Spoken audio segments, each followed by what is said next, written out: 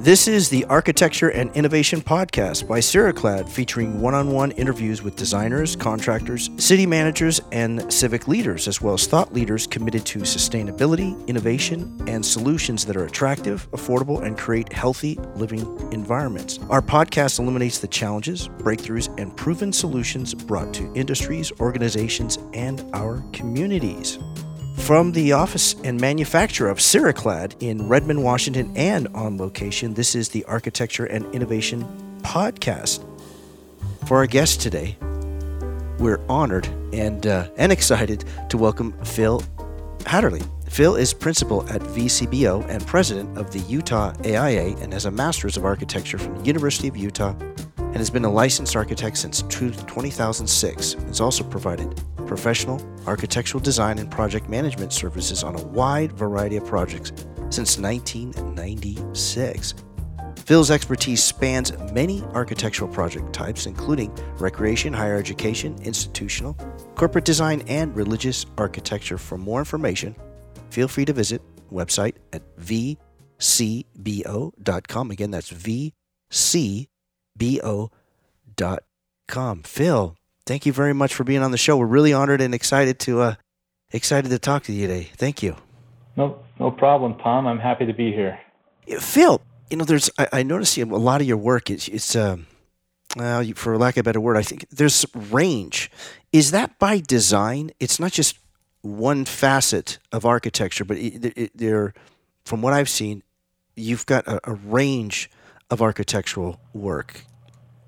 Yeah, I haven't really settled into any set kind of building type. I've kind of always been able to bounce around and kind of bring my philosophy to every type of building type, and that's been kind of valuable here at VCBO. I've been able to jump around and help where needed. So, yeah, when you say jump around where needed, but your expertise is pretty ferocious. I know that may be a strange word to hear about it, but it's very thorough, and I don't use that word very often, but your work is very thorough. Is that, obviously it's by design, but is that also kind of a part of your upbringing, your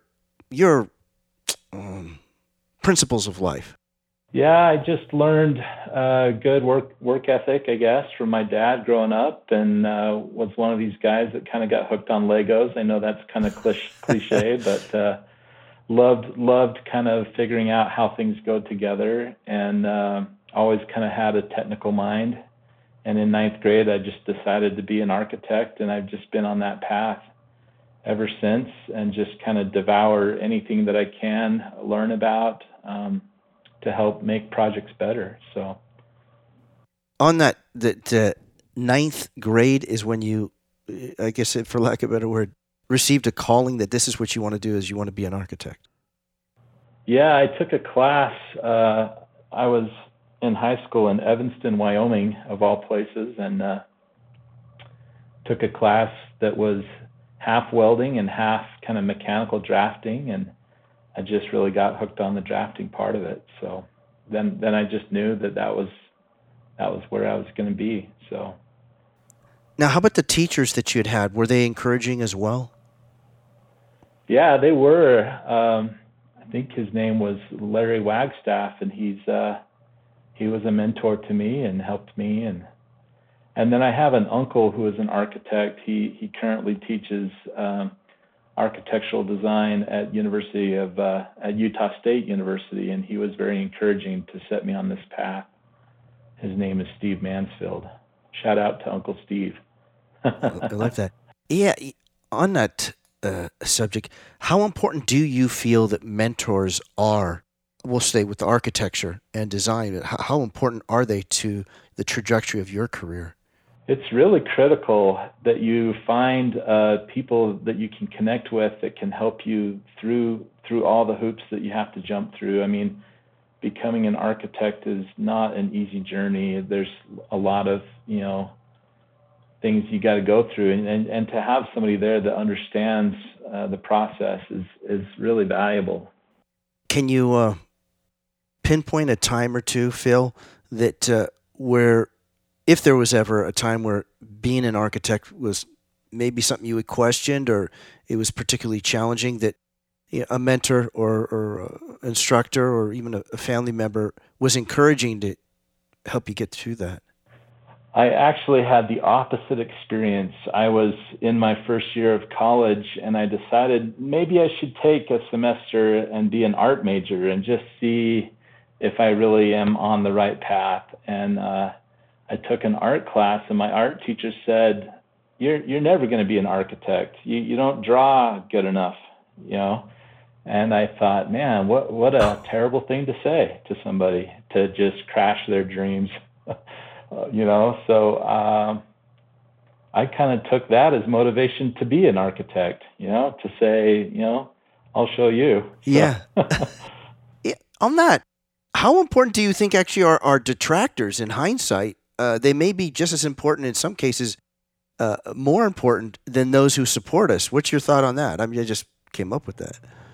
Yeah, maybe opposition in the journey is something that also pushes us to excel. I don't know. I wouldn't want to sign up for a lot of detractors and opposers along the way, but I think when you set your mind to something and you want to do that, then I think you just find a way no matter what. In architecture, a number of many times it's come up that some of people's great work comes from constraints, whether it's budget, planning board, commission, city, communities, that the constraints of a specific project actually inspire a great project. What's your thoughts on that? Yeah, I mean, you've got to see the constraints not as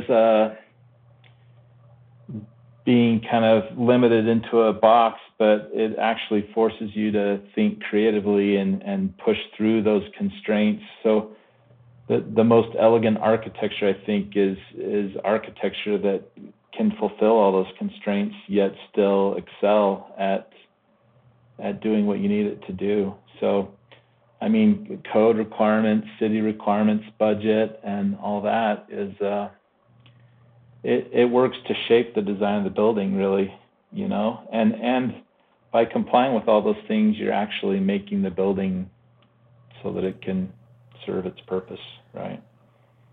On the subject of serving its purpose, another observation I had with your work is you appear to design and work with a project in a building from a human perspective and point first, not just a structural. That's my take, and you might disagree. I'm definitely in the form follows function camp, and the function is to meet the human needs. And I kind of think that our best architecture comes from developing the best kinds of relationships. So really, before you design a building, you're actually kind of connecting with the team, bringing in the right people, making a strong relationship to clients and to contractors that are all kind of become part of your team. And that's the strength of those relationships and the depth of those relationships, I think, is directly attributable to how well your project turns out and how good your design is, really, I've kind of focused on the technical side of architecture, but now as a principal and as a president in the AIA, I'm developing more of those relationships as well, which are so important to the process.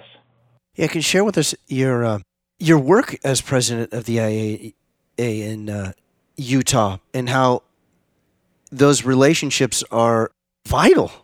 Yeah, so the AIA is a professional organization, right, of a bunch of architects. So I don't think that people see all the time the value in being a member of the AIA because you're not there really rubbing shoulders with clients and things. But I have been able to make relationships here with other architects in the state. And I've found as I've gone through this whole process that all of us have similar problems and issues within the profession. And I'm hearing that the problems we have are common to others. And I've also kind of been impressed that we all get together, even though we compete against each other in this kind of small Utah market. We do come together when it counts and when it's important. And one of the things that we've really been kind of working on is making sure that people understand what architects do and what the value is that we bring to the community and to problem solving as a whole. Outstanding. You're listening to the Architecture and Innovation Podcast presented by Ceraclad. We're talking today with Phil Hatterly, Principal at VCBO and President of the Utah AIA. For more information, please visit vcbo.com. Again, that's vcbo.com. Phil, can you share what recent projects you've worked on or working on, if you're at liberty to share them with us? You don't have to name names if you don't want to, but I think your audience would love to hear some of the projects you're working on. Yeah, so I've worked on corporate campus here in Pleasant Grove. It's a small town south of Salt Lake, and it's more than 1 million square feet of office space, labs, manufacturing. Very, very kind of fulfilling project, very good relationship. Worked on that campus for 10 years in multiple phases, and just really an honor to work on that project. And then I just recently wrapped up a junior high up in Idaho Falls, Idaho, and very successful completion to that project. And then also right now I'm working in Texas and Arkansas and Hawaii on buildings for my church client. The church here is the Church of Jesus Christ of Latter-day Saints, and we do work for them all over the world, and right now in those 3 states. And that's always pushing us to go to the next level. So, yeah, I like that. Fulfilling projects. To your work has a spirit sense to all of it. Is that, again, based on your faith, or just built into you as a just kind of how you're wired, Phil? I've never heard anybody say that about my work. I don't know what it is about it. I think here at VCBO we strive to make projects that fit well with the local culture, the local vernacular, but also to meet the needs of people and to really listen to those needs and implement those. We've never been an architecture firm that has a set style or set anything. It's just always based on what the local budget is, what the local vernacular, and what the needs are in each of the places. But on the spiritual side, with the church client that I have, I am a member of the same faith, and so that definitely there is. It's interesting when you work for the church that you're also a member of, and you do put more maybe effort into those things because of the spiritual connection that you have. So I like that you helped set that one up with the fulfilling project, and I went, well, I've not heard an architect talk about fulfilling. I know they do feel fulfilled, but segue a bit onto even some of the scholastic projects that you've worked on, that there is got to be a fulfillment when you go that final day or days where you go, we're really wrapping this up. What's that like for you to experience that? Well, part of the things I just love about architecture, I just love that we put things on paper and then it becomes a reality, and you look at the building, and a building is almost like stages of childhood, and then it's almost like when the building is finished, it's like it moves out on its own, and you send it off. You kind of become an empty nester, right? Because you send your building out into the world, and then it's out there performing the way that you designed it to be. But it always blows my mind that we see these things in 3D, and we design them and build them, and then they become a reality. And it's really amazing to watch people coming into a building for the first time. Like on this junior high, we were able to see, how the kids interacted with the building on back to school night right after we had the ribbon cutting, and it's and then I'll walk through buildings and watch how people use the building and how they live in the building, and it's just like, oh, they use that space a little differently than I thought, but it's still good, and the building kind of evolves over time as people use it.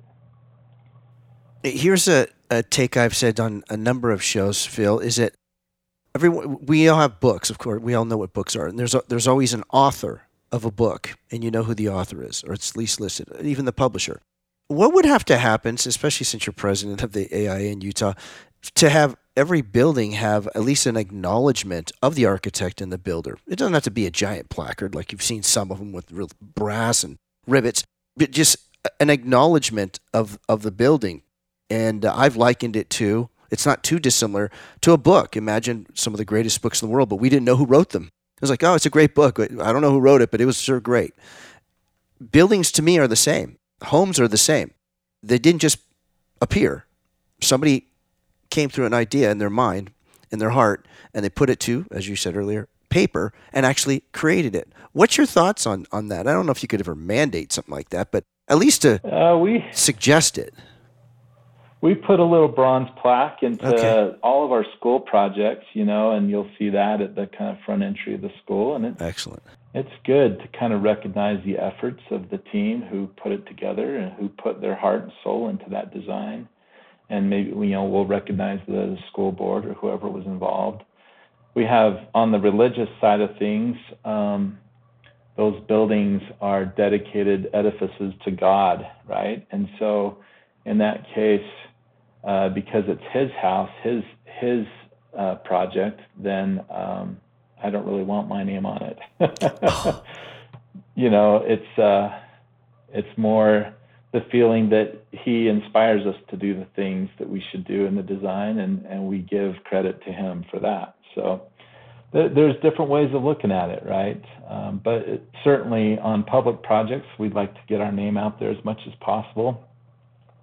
We do a lot of things where we will tour clients through existing buildings, and that is always a great marketing thing, or people will see our name on a plaque on a building and we'll get projects from that. So it's a good marketing tool as well.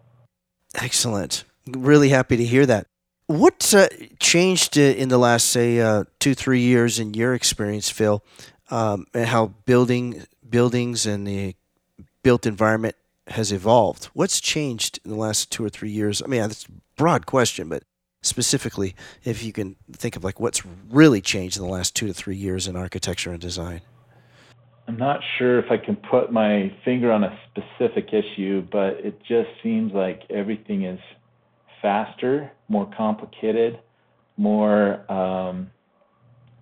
I don't know, there's just so many facets to the complexity of what we do. I don't think that people understand the full depth of everything the architects do in a day-to-day, and the hours and thousands of hours that goes into a project and all the decisions that are made. And now we have 3D software that does clash detection. We have early design assist contractors coming in. We'll do a set of shop drawings on a building during design because we've got to do early procurement to meet schedules. It's just the complexity of everything and the speed that everything is going is crazy. But we're keeping up with it. We're trying to stay on the cutting edge. There's all the requirements and the constraints about, net zero and sustainability and those things as well that are becoming more and more critical as time goes by. So there's a lot. I was just on the phone last week. We did our conference and we were able to chat with National President Peter Exley, and what a exciting time to be an architect. We've got so many huge challenges out there, but it's also just a really exciting time to be an architect and to be alive during this time and try to help solve problems. Outstanding. You're listening to the Architecture and Innovation Podcast by Ceraclad. Our acknowledgement for Phil's show today is for the Choice Humanitarian. Choice Humanitarian's work is they envision a world in which people everywhere have the choice and the means to live in peace, prosperity, and freedom. Their mission is to support the efforts of people around the world to end extreme poverty and build self-reliant, resilient communities. For more information, you can find them on the web at choicehumanitarian.org. Again, that is choicehumanitarian.org. We're talking today with Phil Hatterly, principal at VCBO and president of the Utah AIA. For more information, you can visit their website at vcbo.com. Again, vcbo.com. Phil, on that, the topic of net zero and sustainability, how has that even changed in the last couple of years? It's been kind of incredible. We've been able to, we've done the first net zero school in Utah, and that's now becoming a model for other school districts. And they walk through it and they see, we've proven that the building can pay for itself over time just with the energy savings. And I've got a similar situation in Hawaii right now where we're looking at redoing a college campus there, and we're looking at what's the life cycle cost savings of the utilities, and just how by redoing a campus, by taking down old and replacing with new, we can actually make better, more efficient buildings, more sustainable, which use less energy. And so over time, you look at the life cycle cost of the existing buildings and the energy hogs that they are versus a new building, and you can start to see that there's a huge cost savings, in doing that. So I haven't done a huge focus on that. I've been a LEED certified professional, since the beginning, probably since 2011 or something. But LEED has kind of lost some of its draw. I haven't done a LEED project in a while, but a lot of people are fully on board with the idea of energy savings. And I think if we sell sustainability in that light, I think there's a lot of headway that we can make with it. Just talking about the financial benefits and the comfort and all that too. User comfort. How important is the relationship? Not a versus design, but if you were to put a number to relationship in your interface with people and your actual, when you put pen to paper or you're on the CAD or you're doing design work, is the relationship even more so than the design or design facets or the actual tangible work? The relationship drives the design. And so if you have an owner that trusts you and you've shown that you are bringing value to them, you can move through design much quicker, and they trust you. You show them the design, and then they say, yeah, let's do it. We're on board with you. And so it's always amazing to me that somebody is willing to invest millions of dollars in building a building, and it's all something that we come up with and we put on paper, right? And they have to have trust in their architect and in their team and their contractor, their engineers. And so we're very careful about maintaining those good, strong relationships. I think probably 75-80% of all the work that we have at VCBO is from repeat clients. And we've got a school district now where we've done over 50 buildings for them in the last, 20, 30 years. And so it's a huge thing. And we know what they like. We know what they don't like. We know what their standards are. We know everything about them. So it's huge. It's hugely important to the design process to have strong relationships. What would you like to share, Phil, that we may not have touched on during your show today? Well, one thing I've been recently working on is, as AIA president, I was able to touch base with Salt Lake City, and one of our goals as AIA is to demonstrate the relevance of architects to members of the community, and we do that through getting involved with community service projects and things. And Salt Lake City came to us and asked us to help them design a design competition to help them solve a critical housing shortage that we have here in Utah. And so we've been meeting with them for the last 6 months, and we're actually in the middle of an international design competition that is looking for design ideas for tiny homes and ADUs to be built here in Salt Lake. So that's not really part of my normal thing that I design, but it's been a huge, just very satisfying to be involved in that and to be able to show. The city will walk away knowing that architects made a difference. And I'm sure this podcast is another way of just getting people educated about what do architects do? How can we solve problems?